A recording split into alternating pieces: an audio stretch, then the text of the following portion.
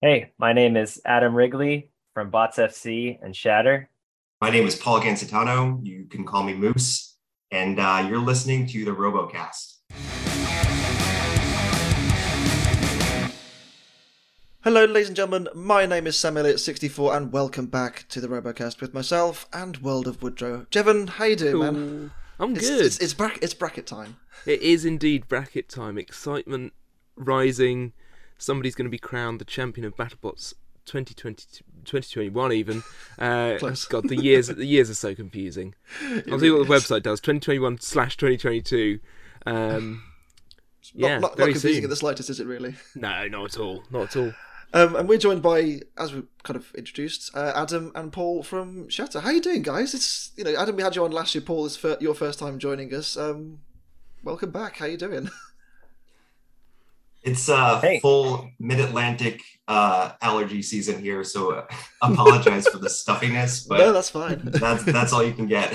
I'm nursing a very bad hangover, so we can go with that. That's absolutely fine. I've just had a week of COVID, so Uh, we're all suffering. Let's talk this season so far, because you are one of a number of teams this season up to this point who had only had two fights. Obviously, we spoke to Pete Abramson last week, and he kind of alluded to the fact that scheduling just kind of cramped, and then there just wasn't time for those 2-0 bots to get their third fights. What was kind of your initial reaction to not getting one? Because it must have been frustrating for you guys, because we've said before, every team spends thousands and thousands and thousands of dollars right on these machines, and you turn up to an event expecting, okay, we're going to get a set number of fights to kind of not get your money's worth. That's not the right thing to say, but like to kind of justify you doing it, right? Surely it must kind of must have affected you a little bit, kind of thinking that we didn't get the full yeah, the full quota. I think, our first reaction was that we were extremely angry, and that was also probably our second and third reaction.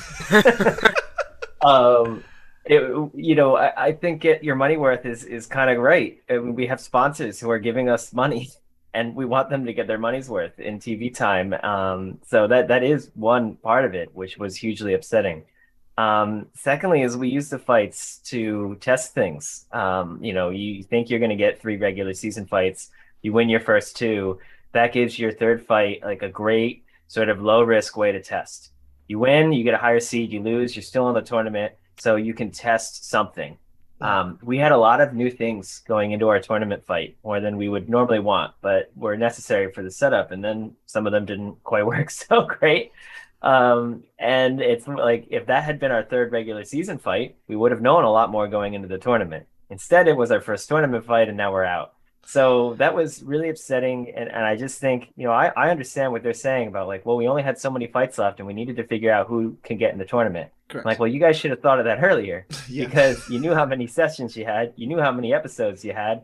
It wasn't like there were ever going to be 20 more fights available. Like, that was how many there were. You Yeah. matched the wrong people against each other that ended up with the wrong fight records, and then now we're paying the price. The people who shouldn't get their fights are the people who have fewer wins. If you win, you should be rewarded, in my mind. It's just very backwards, and to do it that way. And I think they thought of it like a bye. I don't Yeah. think they thought of it like that. Like, they're giving Mm. us a bye week, and we should be happy. Like, but we want to be on Yeah, TV. We the want to email get the we got fights. specifically said congratulations.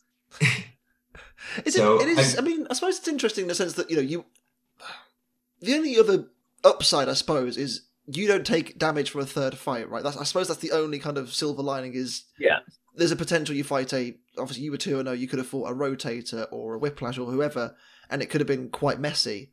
But as it turns out, you don't get that data anyway. Like, it may not have been messy, you may have just turned up and stomped them. It's kind of, it's a difficult balance, and I understand their perspective of, okay, we've run out of time, but also, like, you guys need that data for later on down the line, obviously against Riptide, let's say, that, for example, it could have been a different story had you known going into it what setup to do or anything else along that matter.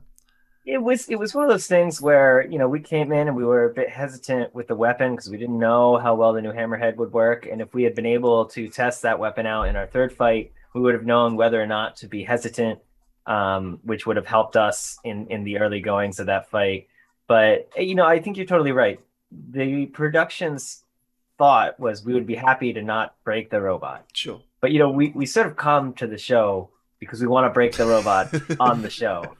Exactly. And so it's kind of back and forth, like we need to get that TV time to attract and retain sponsors. And so to do well, to go undefeated in the regular season, and end up with 2 matches on TV was I think really disappointing for us. We're happy to make the tournament. We're happy to get a high seed, and we're always happy to be at BattleBots. But we were hoping for more, and we're a little bit disappointed how the schedule ended up affecting some of the teams that did better in a negative way, especially coming into the tournament, which is such an important time. And it just felt like we were kind of thrown off at the end there. Yeah, we had so much momentum too, because our first 2 matches were great. Our match against Sub-Zero, it was a really fun, dominant win. Blacksmith was back and forth, a lot of fun for TV. Sitting at 2-0, we felt really good. We had a lot of momentum, and then all of a sudden we got the rug pulled out from under us and said, "You're just going to be sitting around until the tournament starts." Yeah, it is pretty frustrating. I can completely get that. It's you turn up to fight. You don't turn up to sit around and twiddle your thumbs, right? Yeah. It's one of the detractions of having such a big field of robots that there's more robots there than you can fit fights for. So perhaps BattleBots takes a look back at this season, goes, okay, perhaps we need to tone it down a little bit, have less bots, perhaps a more varied field of There's sort a great of post newcomers that Hypershock put out, wasn't there, of like the fact that season 4 was meant to have originally was meant to be 80 teams, and like you think, well, how on earth are 80 teams no going to way. get 3 fights? It's just not. There's It's not no way. viable unless you have like double the filming schedule at least. It's kind of crazy. I think what was confusing to us is context setting and expectations. In the past, the way to get more fights in the regular season was to win more matches. Correct. And if you didn't win your matches, you didn't get more fights, right? Like we always knew in the earlier seasons, like you're not going to get 4 matches unless you're winning. If you lose your first 2, then you're only going to get 2, right? If you lose your first 1 horrifically, you might only get 1. But if you wanted more matches, you win more and you would get more regular season matches to prove yourself. And this was the first year they twisted the equation. And I think if they had just told us earlier, then we might have been happy about it. We would have been proud of the achievement to know that we earned that bye. But because we were thinking we were earning a 3rd fight, those mismatched expectations are what made all the teams get a bit upset, because it wasn't what we thought would happen. And I don't know why that happened and how that happened, but you're right. Like, it just seems like we need to know a little bit more going into it. Fewer robots would certainly be easier to get more fights and more consistent, but then you have fewer teams getting the chance to go out there. Is that better? I don't know. It's tough. It's a tough balance. It's not an easy one to call for sure, but like, yeah, you're absolutely right.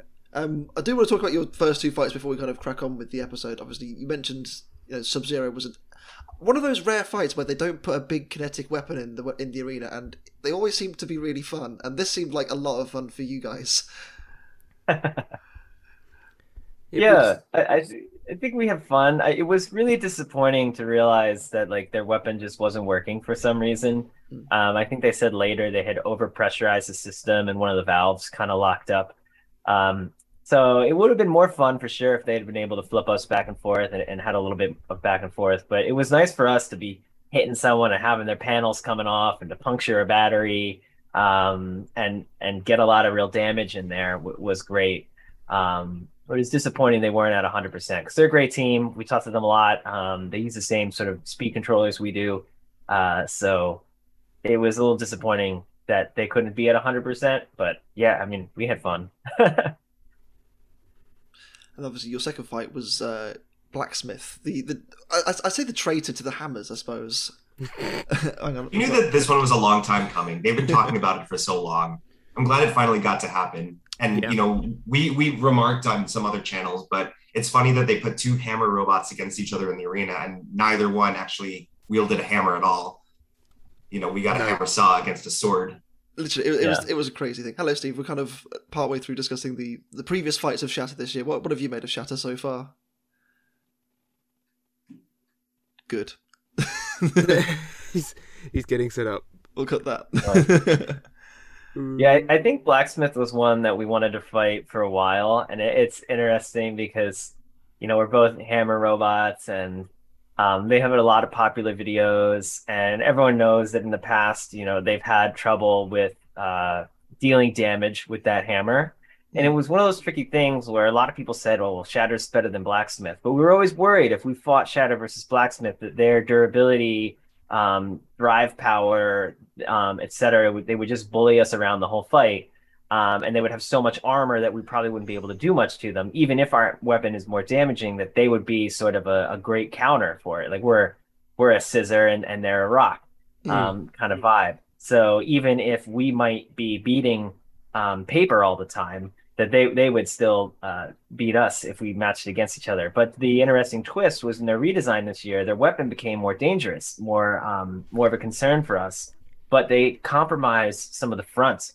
By moving weight into the hammer system, they had to remove it from elsewhere. So they ran their heavy tops. They couldn't run such a strong front system against us. So they weren't able to push us quite as much as they might have been able to with last year's robot. And the new weapon was more vulnerable to ours. So we were able to do more damage than we might have been able to do in previous seasons. And they weren't able to push us as well as they might have been able to in previous seasons, which I think pushed the scale further to us this year. So we were really happy to fight them this year. Might have been a different fight in previous seasons, even though Blacksmith this year overall is probably a higher tier robot with that better damage potential. For us, it became a better matchup. So it was an interesting twist of details, I think. But we were really excited to face them, cross-state rivalry. We're always kind of got our online banter back and forth in the Facebook group and stuff. But you say it's more damaging. The Mary Special. Let's talk about the picture behind perfect design strategy of taking out the belts, and almost first hit, you swing down and take out the belts. You do exactly as you'd planned to in just a beautiful move. It may have ended up a little bit banana shaped by the end of it, but it's all going to plan. Was that fixable? Hit, right? It's called the hit, didn't it? Yeah. Was that fixable? That sort of banana-ing? Did you manage to flatten it back down? Yeah, Paul and I took it over to a hydraulic press. I think it was at the Switchback. Oh, yeah, Switchback. Yeah, Switchback. We borrowed a lot of tools from them. They've been fantastic to us. They brought a whole machine shop's worth of tools. Oh, wow. But yeah, we put it on their hydraulic press, and about an hour later, going back and forth, we flattened it out. Amazing. It was so funny. We had video of it. I think it's on our website in the somewhere on the post-fight blog post on botsfc.com. But you can see us like pushing it down, and it would go flat, and we'd go past, and then it would like spring back to bent. So it took us a while to figure out like, okay, how far are we willing to push this past flat to try to account for the spring back? Because it was scary. I'm like, we're just gonna break it in half, and so it took so much bending to get it back. It's pretty flat again. But we're like, how compromised is this? Like how many work hardening have we done and everything else? It's just going to snap the next time you swing it. Yeah. It's pretty flat, though. We got it. Flat enough. Flat enough for another fight. Yeah. Yeah. It's in the spare pile. There you go. Yeah. It's in the worn to be looked at and maybe never used again, but Mm-hmm. Yeah, a good memory. In case of emergency. Yeah. When you say it's a big question mark, is that the shape of it, or is it the? At least you don't go the Scorpios route and snap an angle grinder on it. I mean, at least you got that just in case. Yeah, it's just an angle grinder attached to the end. Amazing. Let's talk about this week's fights. Of course, for those that haven't seen the episode yet, don't watch on anymore because it's big time spoiler territory. Because we're in the top 32 now. We're going to start spoiling people's days. And speaking of spoiling people's days, so what was your reaction when you saw the draw against Riptide, Adam and Paul? Because it seemed, for me, when I was filling out my predictions, it seemed like a very unfavourable fight for you guys. Yeah, probably more anger. No. Tell us how you really feel. Honestly, my initial reaction was, oh, this isn't so bad. Mostly stemming from the fact that they were a rookie. And in some of their previous fights, we hadn't seen them shake out some reliability issues. We noticed that the bearings that their big egg beater was running on are actually kind of small. We thought we might be able to sort of knock it off its rails. Then the more we started to think about it, and the more we started to analyze their design, that's when we started to panic because, we're thinking, okay, we don't really have an exact setup that can counter this. It's unlike anything we've ever faced before or anything we've prepared for. It seems like a very, like the fact that their whole front end is kind of the same size as your front end, and kind of it hit, like with a disc it's kind of different because it's a very specific point it's hitting, whereas Riptide is all of it. Yeah, I think the first thought was, maybe this isn't too bad. And then I was thinking about some of our lower weight class fights, like when we fought a robot called Botseps with I was going to say, this felt like a very similar matchup to Knockoff White versus Botseps. Yeah. And we said, oh, well, that went fine. We just went over the top. And there's one key difference I'll get to, but I think the thing was, like Paul said, we saw they had reliability issues. So we thought, like, if nothing else, we should be able to outlast them and the weapon will just break after a few hits or something like that. But this is the difference between 2 fights and 3 fights. They had a third fight where they found the flaw and then they fixed it. They spent a very long time fixing it, but they fixed it before our fight. And that's one of those things where, like, that's where the difference is between, like, a bye in the sport isn't quite always equivalent, especially in the regular season. If we had a bye in the first round of the playoffs, straight to the top 16, awesome. Getting a bye in the regular season is a little bit different. And so they were able to get those kinks worked out and fix their reliability issues. It's almost like with sports where you rest your best players. Like, is that really a good thing to do? Or are you going to give them, like, it's whether or not they're going to be out of form sort of thing right afterwards. Yeah. And I think the big difference that we saw in this was in Botseps. If you look closely at that video, Botseps doesn't have wedgelets. They have little kind of vertical, like, wedge things on the side of the robot on opposite ends of the beater bar, right, where the buttresses are. On a Riptide has wedgelets there, very small wedgelets. We didn't think they would have weight to run anything there because they were putting so much weight on the top, but they had weight to run them. And what that enabled them to do is, like you're saying, they're so wide.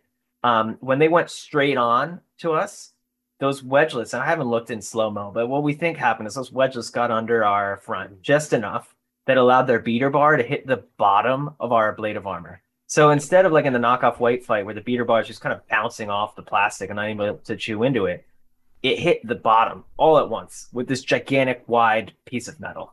And then when it did that, it just sheared every bone. It just ripped it off. Because unlike a disc, it didn't slice through it. A disc gets under us, it just slices through the plastic, kind of tosses us a little bit.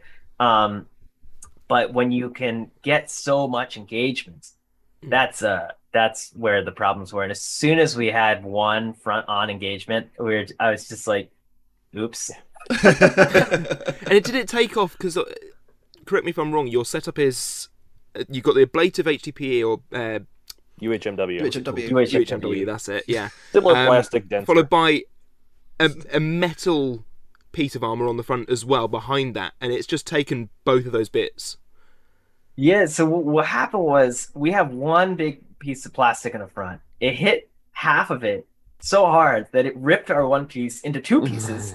So it sent the one flying, then it sent the other half flying, and then it hit the metal behind it. And you can see the difference between when it was hitting the plastic and that was absorbing, like, some of the impact versus then when it was able to get that metal corner and just launched us into the wall.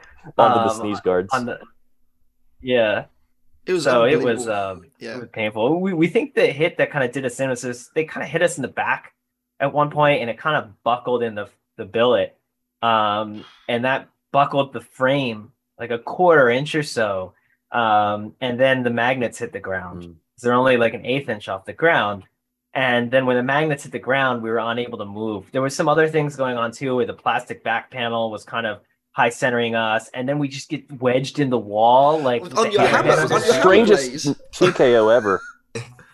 I mean, you say that there's another one later on we need to talk about. And I was like, "Where's my unstick? I thought we were supposed to get unstuck from the wall. They never unstick us." So that hammer, the pulverizer that was actually coming down on us, was controlled by ours. I was going to say, you were just trying to smash it. We were trying to knock ourselves back into position. Yeah. Was it working? No. See, in a previous season, you may well have managed to dislodge the axe head, but you've mounted it differently for this fight. So instead of mounting through the top of the blade, it's now you're putting 2 bolts through to hold it. Yeah, so I watch your videos. I know what's going on. we had 3 half-inch bolts holding it in from the top. We've changed it to 2 1-inch bolts coming in from the side, and they're not regular bolts. They're shoulder screws, meaning that the body of the bolt that's taking the forces has no threads on it, just solid 1-inch hardened steel.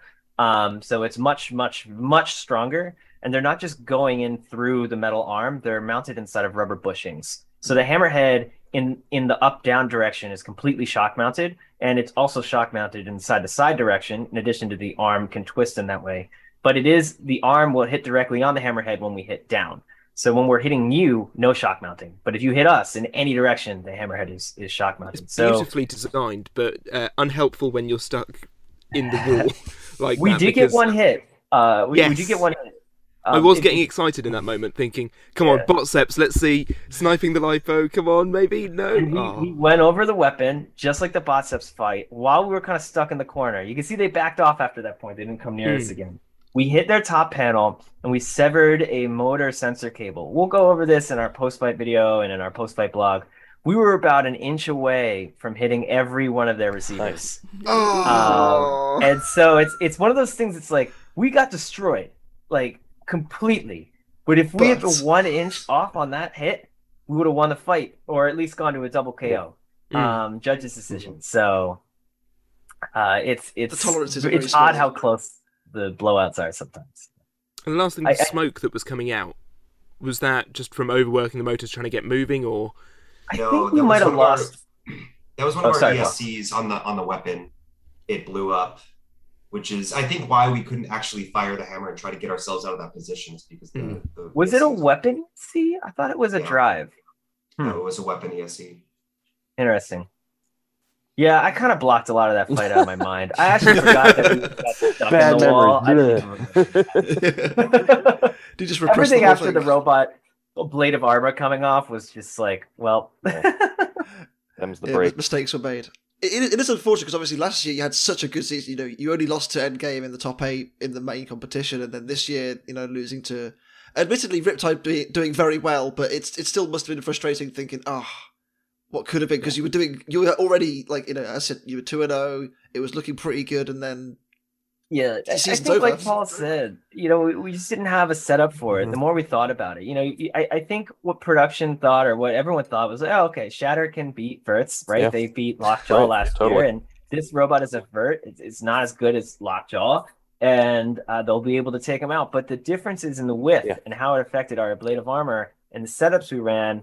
You know, we just didn't have that setup. And I think if in retrospect, if we would go back, I would have run our Bite Force style front with just 4 wedgelets and tried to bet more on getting under them than what our bet was, which was that the plastic would be able to absorb the hit, right? The plastic was unable to absorb the hit. That was the wrong bet. And the best setup we would have had at the time would have just been the wedgelets, because if we ran our keep away prongs, the social distancing prongs, they would have gotten immediately destroyed, right? The little thumbs would have gotten torn off. So those wouldn't work. I think going back, we would have just run the wedgelets. We're making whole new fronts for next year, so we'll have better setups for this. But yeah, we just didn't pick the right one, and that's pretty much all on me, because I was like, we'll do what we did against Botseps, and it just did not. This wedgelets changed it. It did not work. We also drew inspiration from Minotaur. I mean, we fought Minotaur 2 seasons ago, and they also have a wide weapon. You know, it's considerably different, but we ran this configuration against Minotaur, and they were just grinding up against the UHMW and didn't actually get a good bite on us. So we said, this is probably the most analogous situation to when we, you know, face Minotaur. Maybe this can work again. It was close. And it's similar to Minotaur. Eventually they got a hit on the titanium behind the plastic here, and again, like, sent us flying. But because everyone says, well, you lost the Minotaur fight. It's like, we did lose the Minotaur fight, but that was because they hit the titanium sticking out of the plastic. When they had been hitting the plastic, it was working very, very well. But yeah, not here. It might have been a difference also in the diameter of the weapon. That might have been a difference here, because Riptide is so much bigger.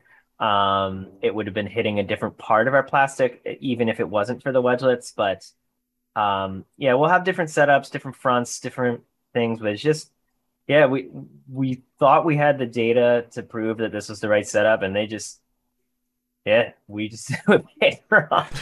They hit really hard. Let's just say that much, Yeah, right? they do hit very hard. And when they get their bearings working right, Yeah, definitely. they can hit very hard a lot of times. Definitely.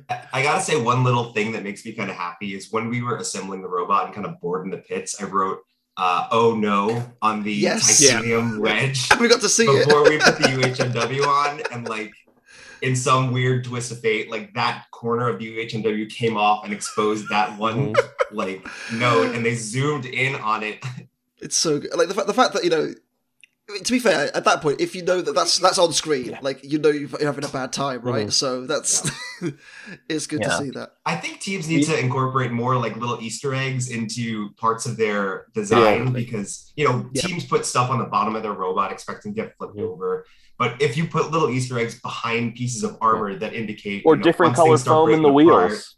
We've seen teams do that, where like it either seems like they're bleeding red or blue. You really hurt me. Definitely. We had a little sort of reference to knockoff white on this year's robot as well. If you look closely at the bottom of our robot, it has a bottom and quotes. Bottom. Yes. Yeah. Obviously, we'll get to a little bit later on, I think, because obviously Shatter itself, you are working on new Shatter. You are also working on another robot, which we'll kind of talk about a little bit later on. But how would you kind of feel like, going out at this stage, having done so well last year, like, obviously not officially confirmed yet, but, bounty hunters? Yeah, I mean, I don't know if I'm supposed to say we're in bounty hunters, but we're out of the tournament, so I don't think it's a spoiler to say we're in bounty hunters. You guys, why would we need not something to do? Yeah, exactly. Yeah. Excellent. I can't wait to see more Shatter later on in the season. But we will move on. Jevon, do you want to talk? I mean, you're still recovering, I'm sure. So, for those that don't know, I'm Adam and Paul as well. Jevon picked Hypershock to win this year. It's his favourite robot, and P1 got its justice. Yeah. What a fight! I will say right here, right now, that thing was bonkers. Just from the little ramping and the Dukes of Hazzard's manoeuvre. Being upside down for quite so long and doing all right. It's the best they've driven upside down yet. It's going in the right direction. Florida's got a bunny ear problem. I hope it's not like viral and spreads because, I mean, it's not good. They were too short. Yeah. They were a little bit too short. It looks like they bent because they fell upside down so violently that it flexed them. And I don't think they were in the end. Yeah. Of course, that enormous hit as well, wasn't there? Right at the end, which killed their weapon dead. Yes. Yeah, it's just smashed, done. Well, it spent 90 seconds just grinding against the floor, so I'm not totally surprised that it was under a lot of stress. I spoke to Will literally right after I watched the fight. Give you an internet tunnel. But for starters, because there's something a little bit secret on the bottom of the robot again this year, and I found it. Yes. And Will asked, whatever could that be? But yeah, I asked the question, what happened to the weapon? And his response was, not quite sure. It was a little bit funky towards the end. And after the buzzer went, we managed to spin up to full speed again. So, no idea what's happened there. They took it out to the test box. It spun up perfectly fine. Might have got a bit hot or something. Those are the worst kind of issues. One of those overheating things. Yeah. So yeah, he has also said something which is interesting for Will, and I think he may have been replaced by a clone or a duplicate or something. He said he's not going to redesign it because this year's is too good. Which I completely agree with. This year's is phenomenal. So they just need to work on, what went wrong with the weapon. Taller bunny Make the ears a little bit bigger. You've got yourself a winning model. We have this conversation every year with Hypershock. We're like, just please, just iterate. Leave it alone. Iterate. Leave it alone. Yeah. He said he's not changing it. I don't believe him. We have to change a few things because not everything went right this time. He also said that he couldn't say on a previous thing that he's been on. He couldn't say what his favourite fight ever was, which means it's coming up. He also then said, you could take that to mean that it was the P1 versus Hypershock fight. And I said, it was a good fight. I'm not buying it. So yeah, hopefully, once again, we shall see Hypershock again. I mean, it spent a lot of time upside down. Hopefully they got a lot of people to buy merch. That was really what we were going. Yeah. We got a good shot of the QR code. I've got to say that the secret shop is expensive. It's unless you've got money, don't bother. I think I don't think it was a bad pick to pick Hypershock coming into the tournament because they were looking so scary, and I think part of that confidence coming in is what cost them there, right? If they had just been a little bit more patient, and they only had 2 fights, just like you. You know, they never had that third fight. Yeah. Yep. I do think that if they had a third fight with that confidence, flipped upside down, and realized the ears were too short or flexed too much, they could have fixed it. Yeah. Again, another issue of not having that testing, not having that third fight that could have prevented that. I hope for production's sake and for all your sake that you guys have the time you need to film, because the show suffered, unfortunately. It suffered with the power outage. It suffered with the rush schedule. It helped. It's all learning, you know. It's this sport is still, I know it's been around for 20 years, but like the amount of seasons we've actually done and weekends we actually spent filming, I mean, it's almost like one season of NFL, right? Not even. It's like, time. You look at football or soccer and how long that sport has been going and how the rules develop over all that time. And as you said, this sport is, 23, 24 years old now? It's infancy. It's a baby. Yeah. Correct. Yeah. And it's so rare that we once a year we get a chance to go play with the big bots. And that once a year we say, oh, okay, maybe we should do it a little bit differently. And I don't think any of it is malice. You know, it's just, we're just still trying to figure out some of it. Yeah, honestly, one of the best things about the 2020 season was that since we didn't film in front of an audience, we didn't have to align to 8 fights per session. So this way, when things were falling behind, we were able to cram as many fights into a shorter period of time as we could. In 2021, with the audience again, when things started to slip, we still had to align to those taping schedules, so we couldn't make up those extra fights. Which also affected a future fight of a pick I made, and oh boy. Yeah, but I was going to say we'll discuss that when it comes to it. But there would have been time for a certain robot to make the tournament that didn't.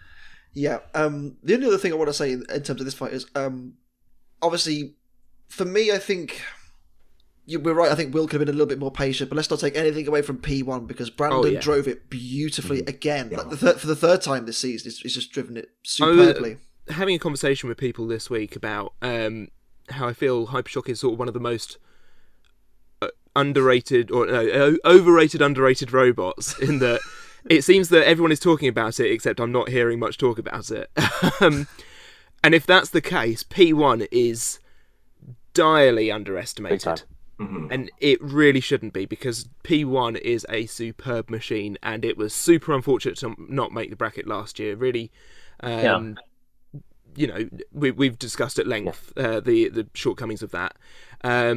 But this year, not only have they made the 32, they've made the 16, and that is a phenomenal step in the right direction. They won that fight clearly. I mean, you can say, yes, Hypershock got those 2 big hits, and Shock... Hypershock got 2 hits in a 3-minute fight that P1 controlled and was aggressive for.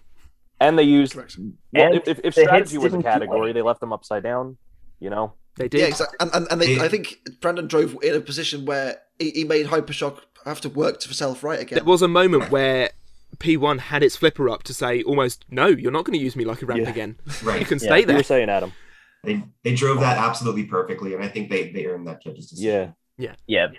I thought it was pretty clear that they would win because, you know, when you get those 2 big hits, I think they're very flashy, and people say, wow. But if that big hit didn't do anything, didn't damage the robot substantially, then all that hit was a moment of control. A split-second moment of control, pretty strong control. But then immediately P1 is back in and controlling the fight again. And then not only did you not damage P1, you damaged yourself somehow.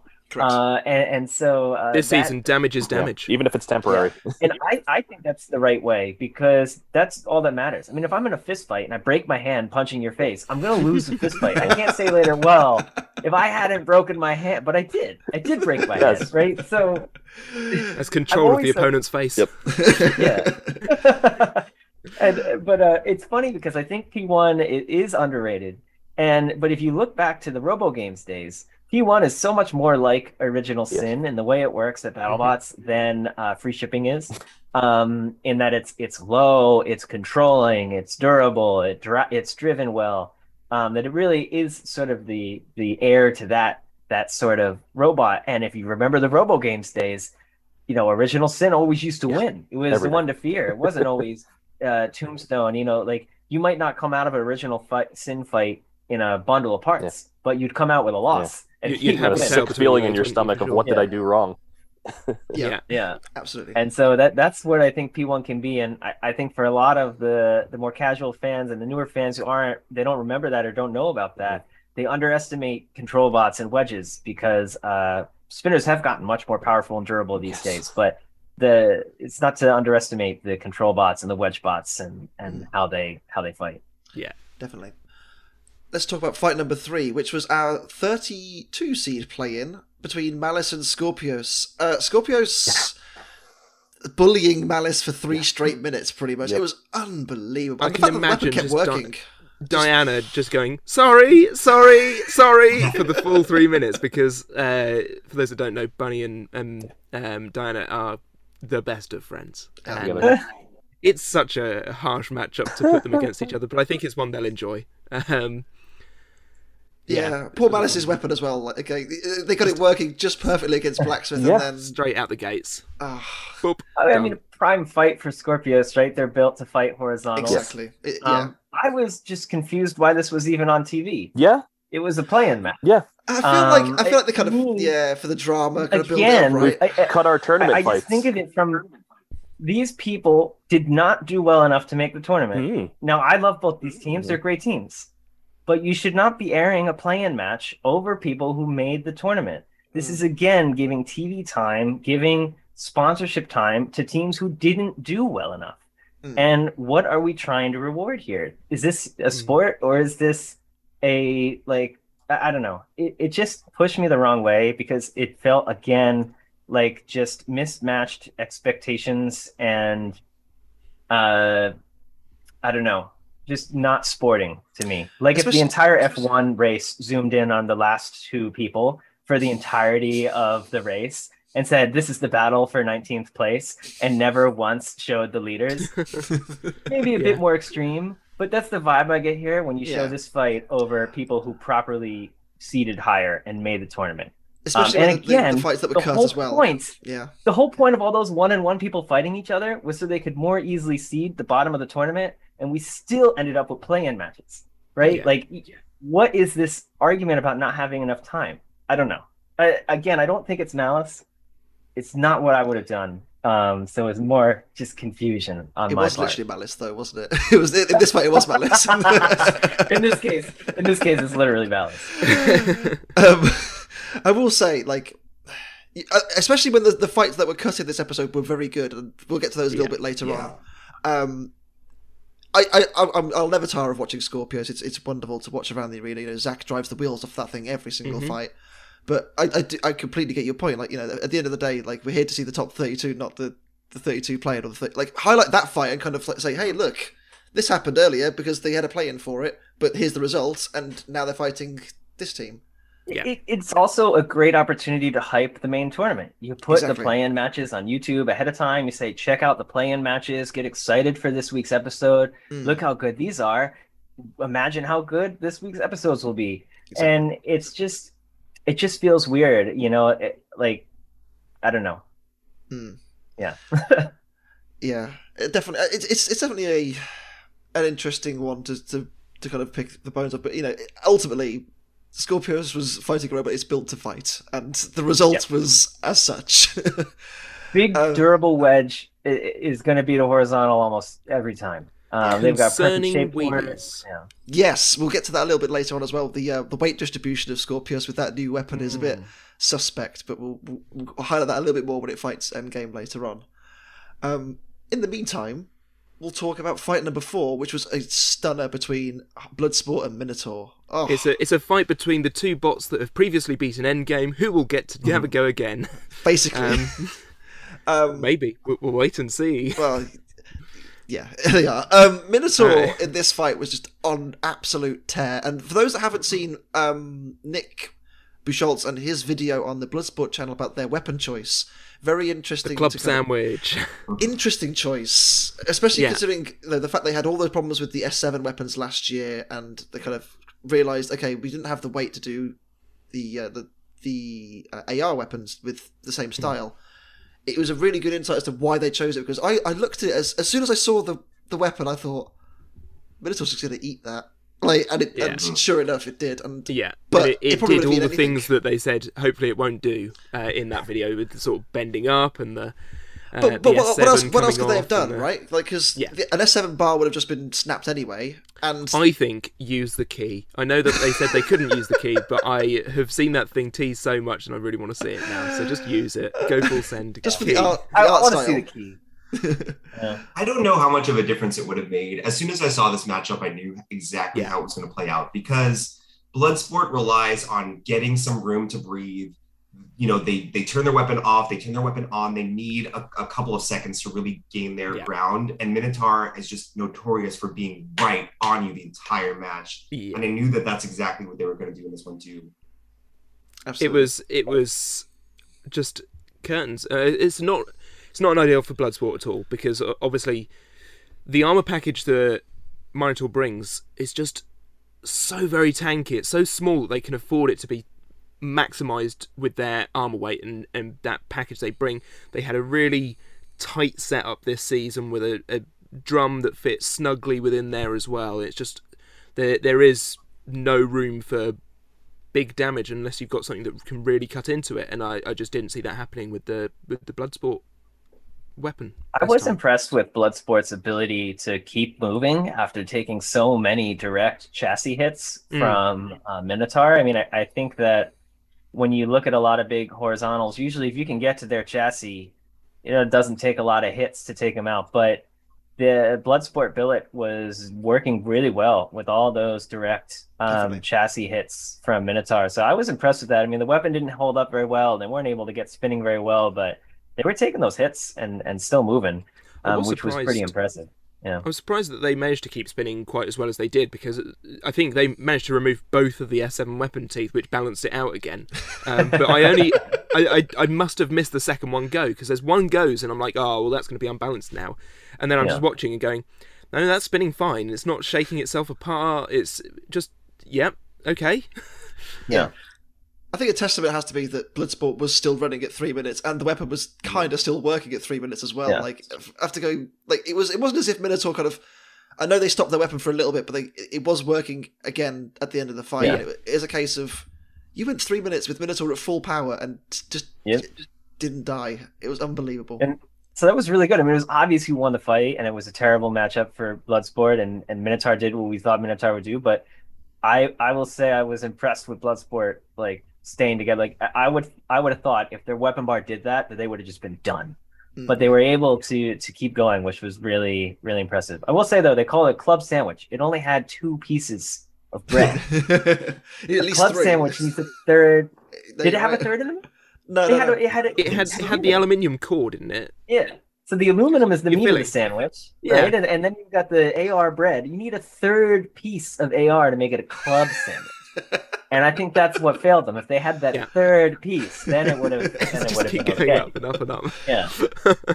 You get 2 pieces of aluminum, 3 pieces of then it would have. Yeah. Perfect. And some lettuce. That is just a regular sandwich. Yeah. Where's the bacon? There's so many of them. I think it's still in Battle Royale. Yeah, still spinning around. It was a good fight, but kind of one-sided, and Minotaur deservedly going through to the round of 16. Fight number 5. It's another poor matchup, unfortunately. Well, we kind of called this, didn't we, in our 32 preview between Hijinks and Sawblades. I mean, it was, to say to say they that removed a motor, just fully took it out. It was surgical, wasn't it? Really. And, although I don't think Sawblaze was at full capacity, because like towards the end it really started to like labour with its weapon hits. I think there's a hit where they managed to hit their own chassis or their front wedge, and it seemed to not spin quite as well from there. Yeah, correct. So I don't know if they've managed to jar something in their system when they've done that hit, but yeah. Poor hijinks. Poor hijinks. The wheels stayed on. They did stay on, and they kept driving for 3 minutes. To be fair to them, it was probably on one side.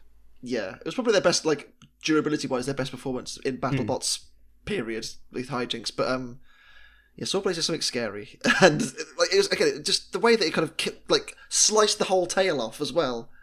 Unbelievably good.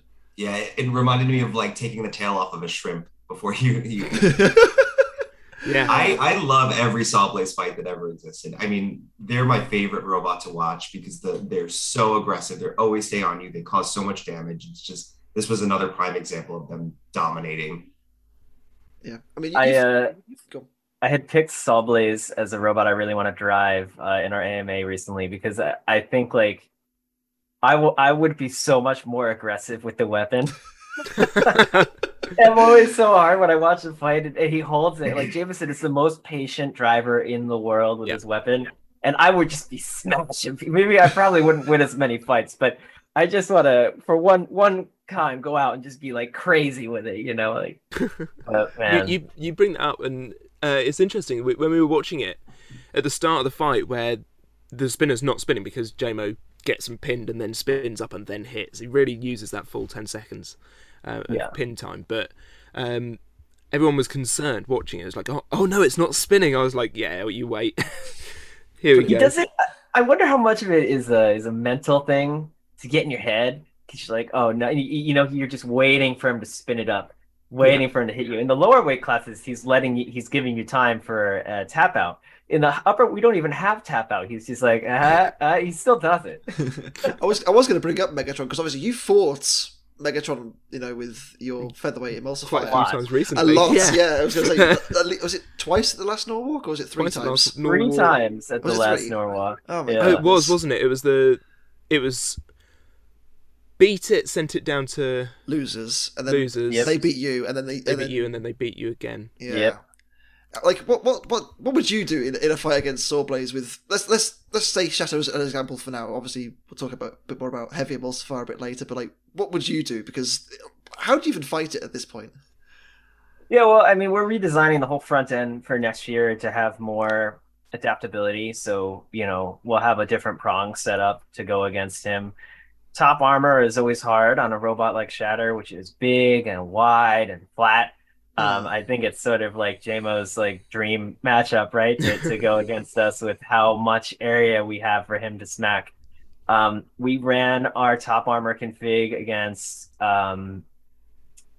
Blacksmith. I mean, Blacksmith is very similar to Sawblaze. I think if we had fought them in 2021, we probably would have ran a very similar setup to what we ran against Blacksmith. But you know, we're always making iterations, so we're working on it for next year to be better than that. So we'll have more weight for armor and configs next year.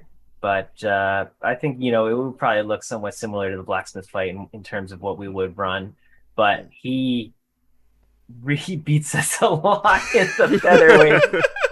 So, you know, we'll see. It would be nice. It would be nice to win one against him with the heavies. So, who knows? Absolutely.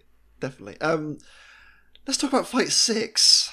So it was meant to be Witch Doctor versus Glitch, but for those that have seen online from Witch Doctor and Glitch in particular, they both put big posts out about what happened because Glitch weren't there. Yeah. And the super sub that was brought in, much to my delight, was Mammoth.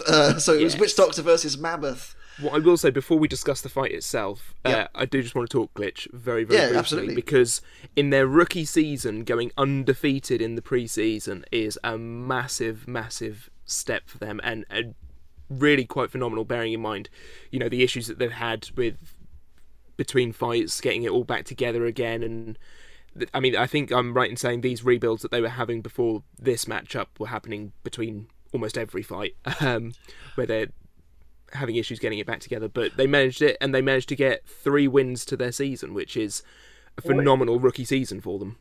And their strength of schedule was pretty decent too. Yeah. What a crazy season for them, because it could have gone so much differently. Like their first matchup against Chuck and Ghost Raptor, not a lot of drivers would have done what he did and let them go. And if they don't do that and they immediately lose that fight like that, I'm not sure they get a second or third fight. Certainly they don't get a second fight against Hydra like they did. No. And so their season could have gone very differently if that hadn't happened. So, I mean, that's BattleBots for you, is always a little bit of luck of the draw and how the fights go. Definitely. But that was a why. That was like a fork in their season. And Chuck gave them another chance, and they took full advantage of it. It's cool to see another omnidirectional robot doing well. So proving that you don't just need 4 Brazilian wheels to be successful. You could do something a little bit different and still work well. So quite the season for them. Disappointing to see that they couldn't get their top 32 fight. Another weird decision in my mind. This was pushed to the last fight of the top 32. They couldn't make it happen. At that point, to me, you don't substitute the number 9 seed with the number 35 ranked robot. You give the team who is fighting them a bye. That's how it should work. And again, just why did this fight happen? It didn't really offer anything either, because we've seen before. Mammoth has fought with Hypershock, which he really, you can. Obviously, they're very similar robots. They share workshops. They've done shows together. They're one and the same, more or less, right? And the same result. It offers. God bless them, Mammoth. They had a go anyway. They tried.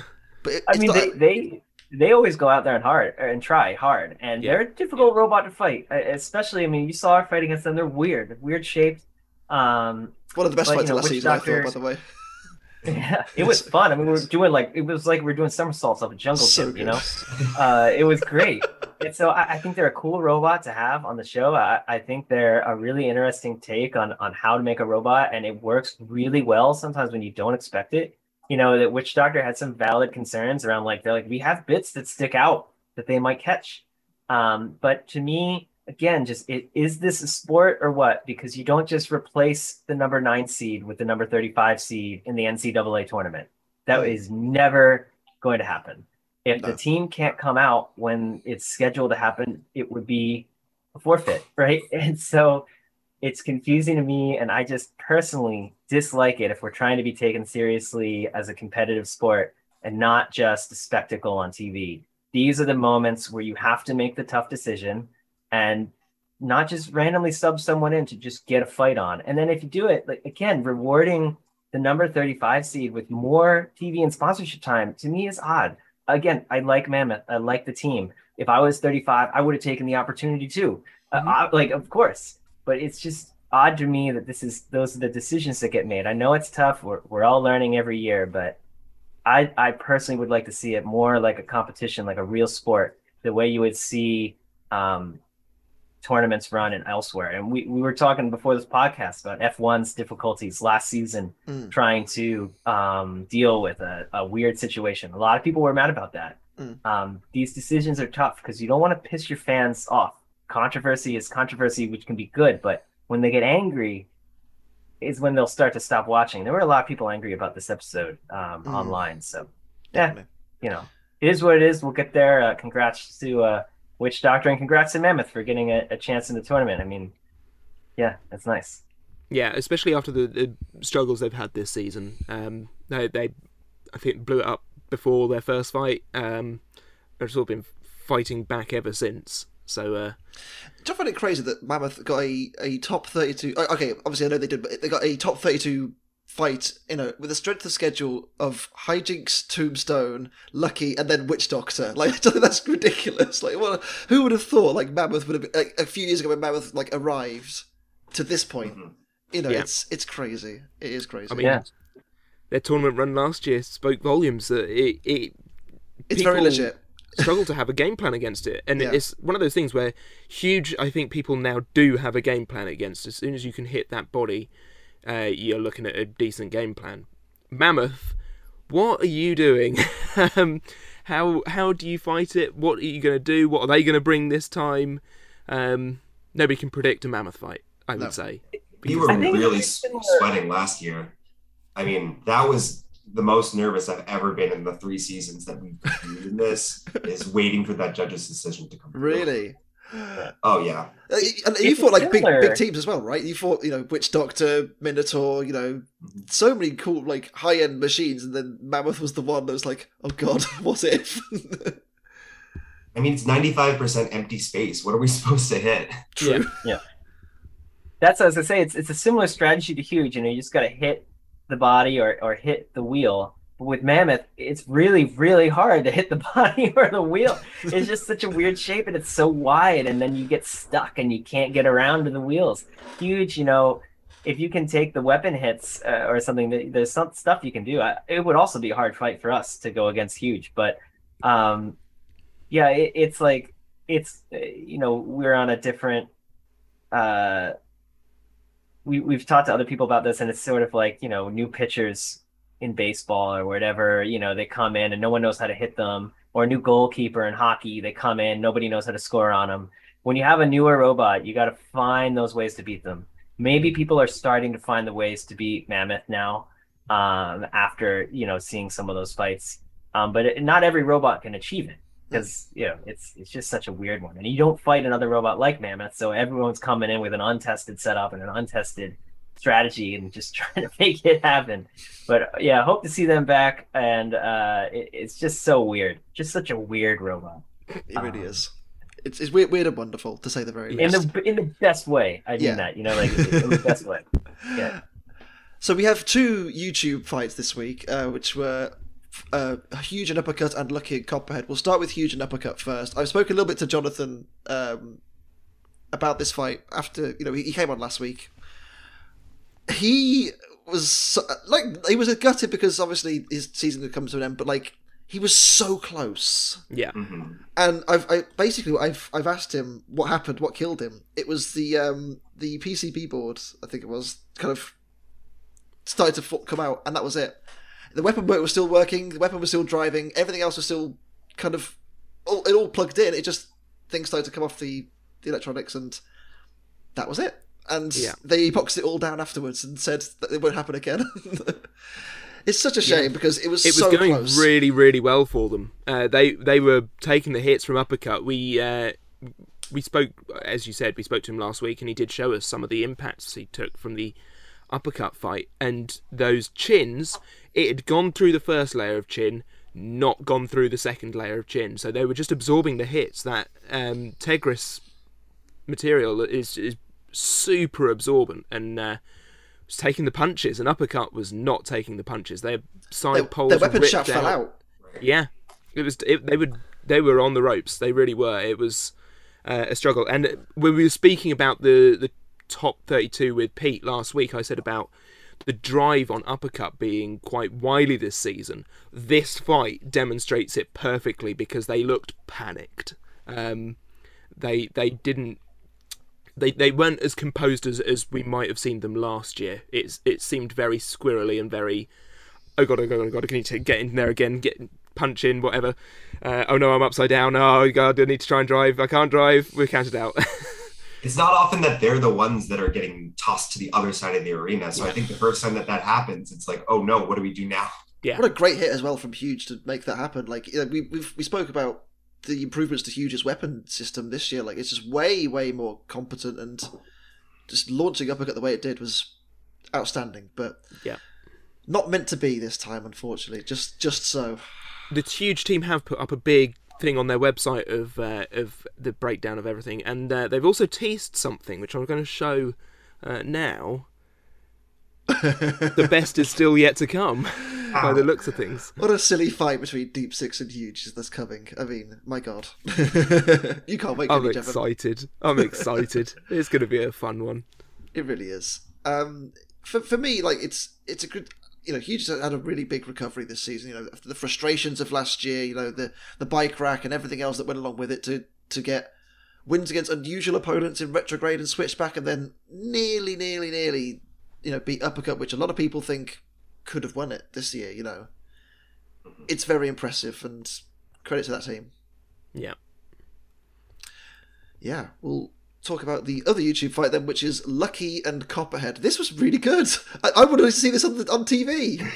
Yeah. This is honestly my favorite fight of the entire card, even though it got cut. I thought this one was incredible. I really enjoyed it. I thought that Lucky took abuse from Copperhead for pretty much the whole 3 minutes before even losing a wheel. It was sensational.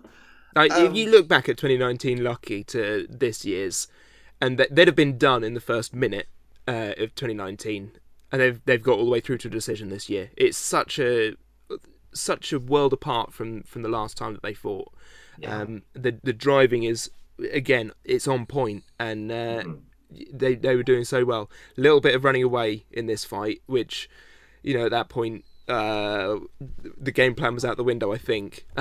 So, yeah, didn't earn them many aggression points, let's say, but I don't think they thought the decision would be going their way anyway, because Copperhead were dominant.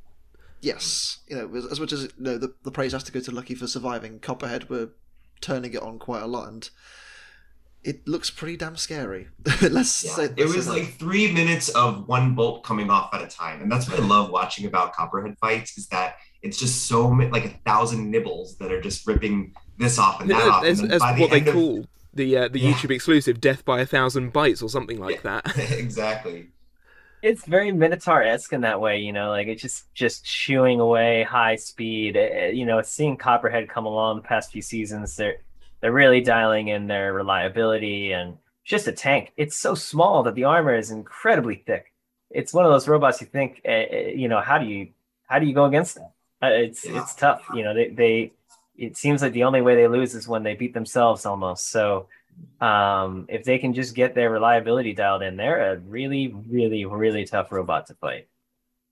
Yeah, we got super lucky when Mammoth beat Copperhead last season, because then we got to face Mammoth instead of Copperhead, which we were, talking to ourselves, how the heck are we going to hit that thing? It's so small.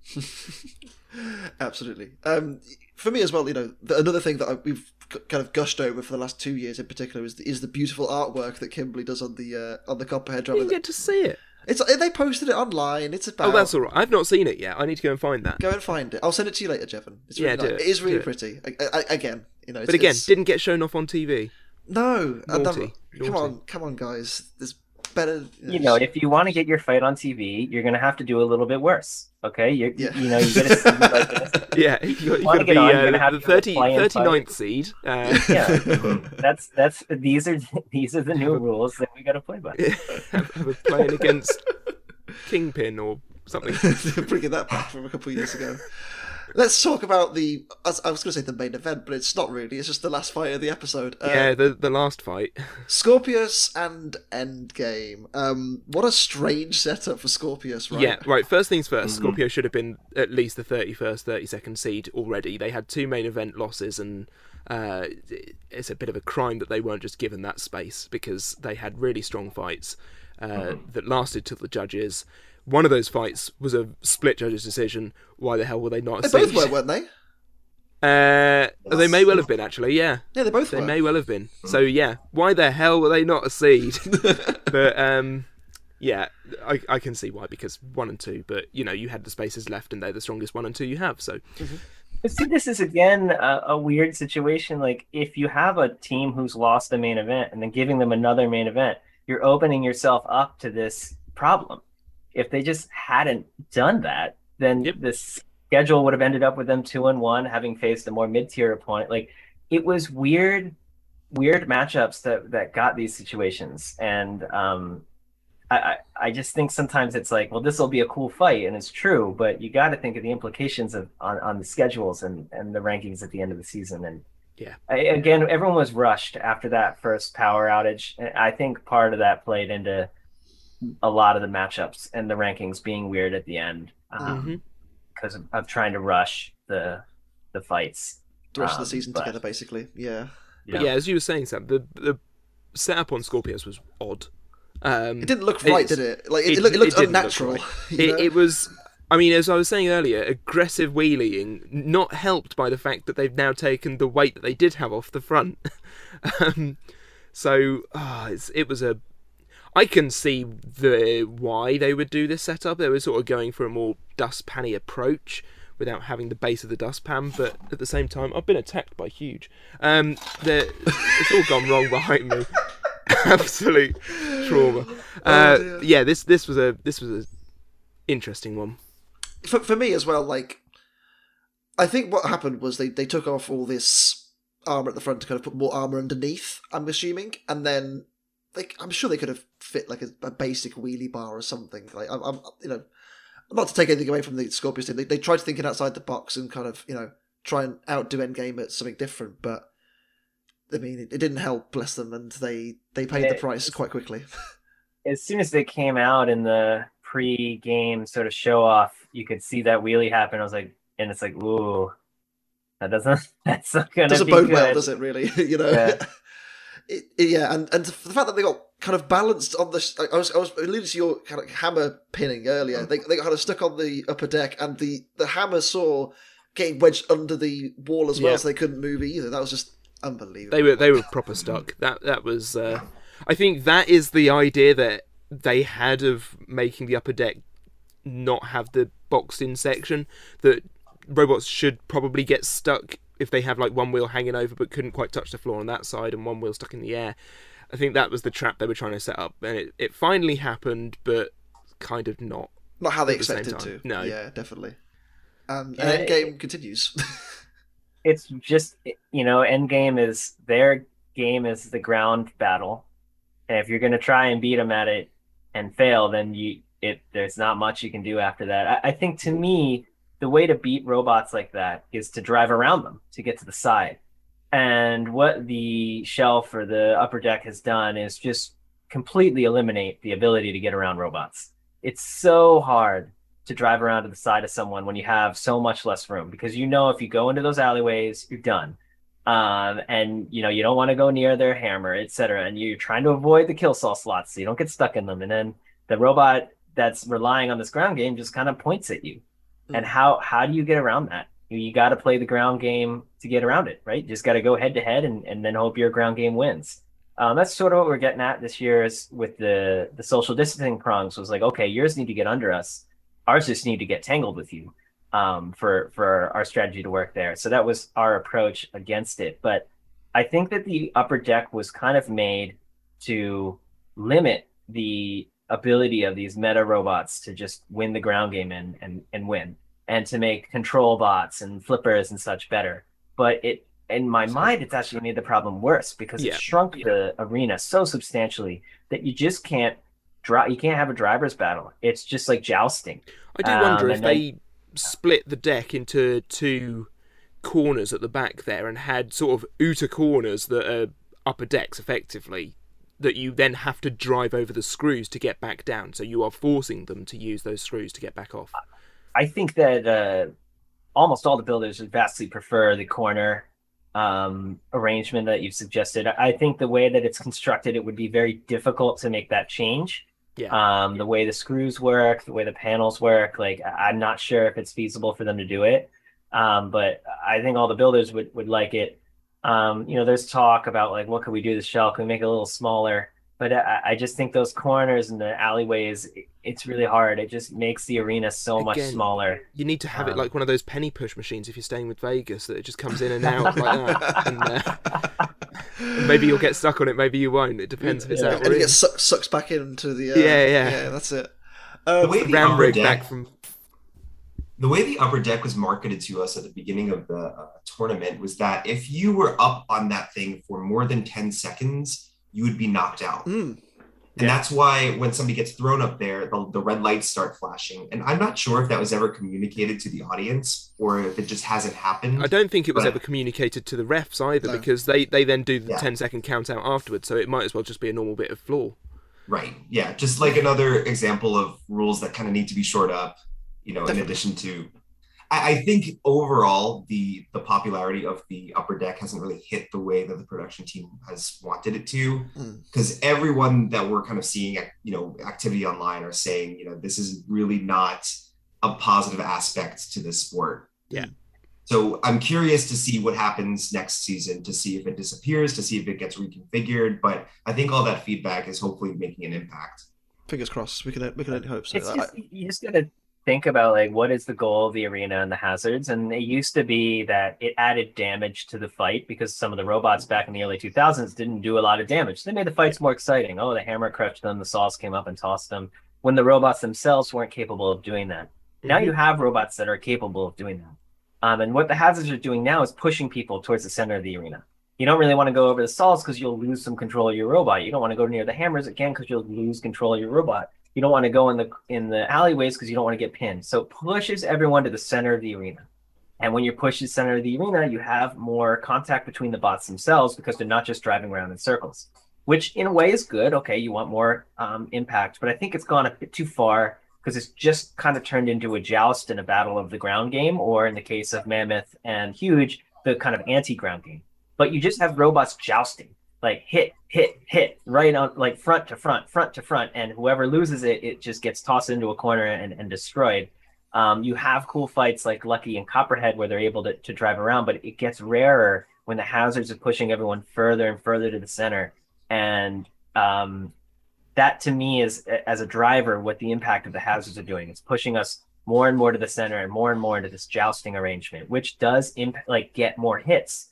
But is that going to encourage bot diversity in the long term? Yeah. I don't know. So in the short term, yeah, it's great. Lots of big hits. In the long term, how do you win that? Same. Yeah. Yeah, without a they had that ridiculous stat that they put up a couple of episodes ago that it was like 30% more hits per capita or whatever than last season. Based on what? What data is this? Big hits per minute. Yeah, come on, that's an official number of big hits. Yep, great. Well, wait a minute. Do they have data they're not sharing with us? Is there fight? Yeah. Is there advanced stats that we could have? Amazon Web Services, get on it. Come on, I want to see if you flip over the BattleBox, there's actually a QR code that you can scan, and it will take you to the secret stat store. Yeah. I want to know how many duels won we have. Yeah. Where is that? That pretty much sums up the episode. But before we let you two go, obviously you've always competed in BattleBots, at least with Shatter. This week just gone, you've released a trailer upcoming for a brand new Bots FC heavyweight emulsifier. Why don't you tell us a little bit about that? Well, first off, we definitely didn't release that as a distraction from our horrifying losses. That's total rumor. But we're really excited about Emulsifier. We did a total aesthetic redesign on it for this season. A lot of people know we applied last year. We didn't make it in. We actually applied the season before, so this is sort of a third time's a charm. Hoping to get in with Emulsifier. It's been doing really, really well at lower weight classes. We're perennially going against Megatron. We're 1 and 2 with Megatron on the bot rank ratings for top featherweight. So we've been doing really well down there. It's captain designed primarily and driven by Matt Boers, our teammate from Ohio. And so the heavyweight version is kind of the featherweight times 2 in every dimension. And then, we made the treads extra wide. And so we think it would be really competitive. A lot of people say, oh, you're just copying the meta. We've actually been designing featherweight emulsifier we started working on that the season Tombstone one. So verts were not meta when we started building this, but a lot of people's heavyweights have started to resemble the design that emulsifier has had for a long time. We're really excited about it. We think what's cool is that, again, it's a unique form of motion. And this isn't just to say, hey, let's get on the show with Endgame, so we put treads on it, right? That's not what the inspiration was. What happened was that the design evolved from trying to make, there was a robot at the time, I'm blanking on the name right now, but we tried to make a sort of a version of an existing vertical spinner in the featherweights. We want to make that with a bigger disc. We're like, let's make this, but even bigger, crazy, just an insanely big disc in a featherweight. And the treads were the lightest weight solution for optimum maneuverability based on our internal component layout. 4-wheel drive would have required belts and chains to get power to the 4th wheel. But when we use the treads, the tread is the belt. So it's sort of a double purpose. And it doesn't weigh any more than just the rubber on the wheels would have weighed. So we save the weight of that extra chain or that extra belt, etc. So it's weight efficient, it's traction efficient, it looks cool. but it was mainly inspired by purpose, right? Similarly to Shatter, we use these wheels not just as a gimmick to get on the show, but because it allows us to aim the hammer. So the treads allow Emulsifier to be the most maneuverable featherweight vert that there is.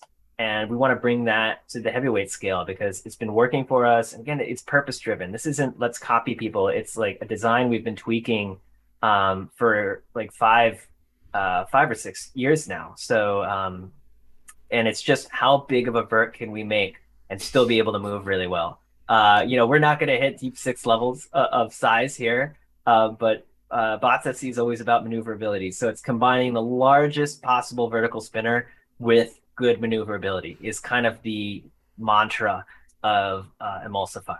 And the theme this year, totally redone, just kind of to be as cool as possible. It's vaguely based off of sort of like jet, like late World War II or into post World War II era, like jet airplane kind of graphics, just kind of cool looking, curvy, almost like a supercar. If you remember the Spiker supercars back in the day, kind of that aesthetic, taking that airplane aesthetic, putting it somewhere else into kind of a automotive world is kind of the vibe we're going for with the look and the graphics. Just trying to make something cool like Shatter, just cool and different looking, and maintaining maneuverability with as big of a weapon as we can put. For me, Emulsifier is my favourite £30 robot. There are none that do nicer things than Emulsifier does. It is just beautiful and also wildly destructive, and I love it. I love it so much, and I'm super pleased. Like watching that video that you put out was, it was just it was like a mixtape to my it made a mixtape to my love for Robot Combat because it was so cool, and it brings all the good stuff. Like I'm such a fan of Emulsifier. I've built my own Lego version of it, which is there full RC one. Nice. And awesome. It's great fun to drive. I love it so much, and I can't wait. And Yeah. I really hope BattleBots pick it this year because it looks phenomenal, especially with the lights and everything as well. It looks really good. It's really great. There's so many little details in it too that like you can't pick out in our application video or things like the whole geometry, the shape of it, the width, the size of the disc, the placement of the disc, the size of the treads is so we can reliably self-write without having to add a self-write mechanism. Yeah. Deep Six, for instance, has an entire secondary motor and chain system to get low enough torque so that their bar can self-write. It's really ingenious, but it has extra weight. On Endgame, they have an actual self-writing bar because of the way their wheels are so internal and protected. They can't drive upside down, and they don't have the ability to self-write without the bar. But because of the treads, because of their size and their placement and how they work, and the disc's placement and size, and the size of the tooth as well, we're able to self-write at the same torque that we use to spin up, using the wheels and the torque of the disc, which again enables us to have that weight efficiency. So the design is, it's a vert, but it's not your everyday 4-wheel drive vert. We're not going to end up upside down on our ears because we don't have ears. So the geometry doesn't do the thing. I might be jinxing ourselves here, so I'm gonna knock on wood. But we've put a lot of time into making it as good as can be, and the geometry and the shape is very optimized to be as maneuverable and efficient and as high power as possible. So we're really, really excited to get that on there because we've had Shatter and the heavyweights for a while, building the heavyweight hammer, and in the featherweights we always had 2. So it felt weird to not have the second robot. So hopefully we'll be able to get the second robot up there and have another reason for people to fear Bots FC. Absolutely. Yeah. It's exciting times. Yeah. I have 2 final questions. Question 1, will we get to see Emulsifier back at Norwalk this year? Oh, for sure. Emulsifier will be back at Norwalk this year. We're already talking upgrades and such. And hopefully we'll also see Knockoff White at Norwalk this year with the There's my question 2. weight limit. We can now safely bring it without a complete redesign. It needs a rebuild, but that'll enable us to bring it as well. So really exciting NHRL year for us, hopefully. So I had one final question. Obviously, you can see me. I'm wearing last year's white Bots FC shirt. Myself and Jevon have ordered this year's. What colour are we thinking for it? Oh no! He's got it there. It's there. No way.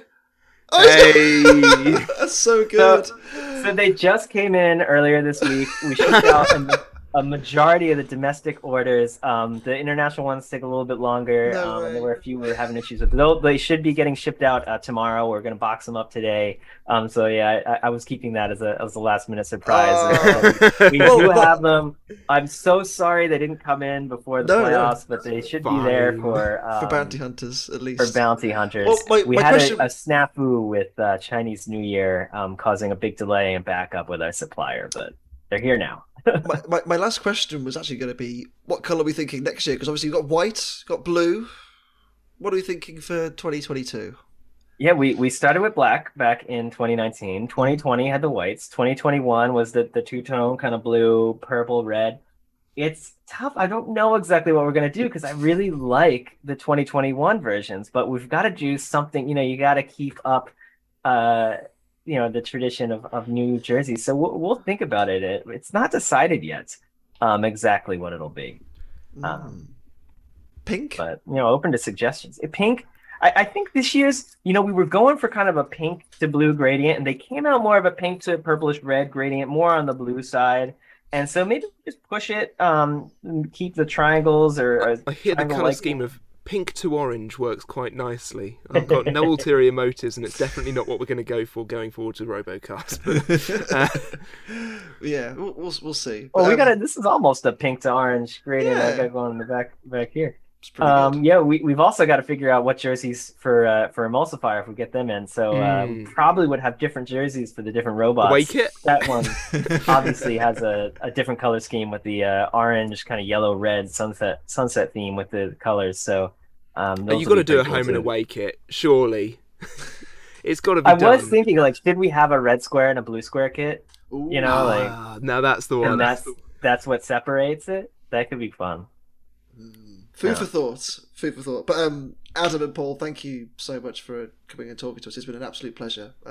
And hopefully we'll get to see more Shatter eventually in BattleBots Bounty Hunters, whenever that's released. We still haven't been told yet, but I imagine they're going to tell us at the end of the last episode there'll be a trailer or something. Probably, maybe. Sure. I think they're trying to keep the robots competing in it secret so they don't spoil. Last year, people would be like, "Oh, you could tell who wasn't in the tournament." I mean, they did kind of sort of spoil a whole bounty in one of the trailers for the series, so they've got themselves to blame for that. Yeah. But anyway, thanks for having us. Always a joy to come on. I'm going to have to give a shout out to our sponsors. Thank you to Prismere, who manufactures all of our aluminum components. Thank you to TMS Titanium, who provides the titanium for the hammer arm.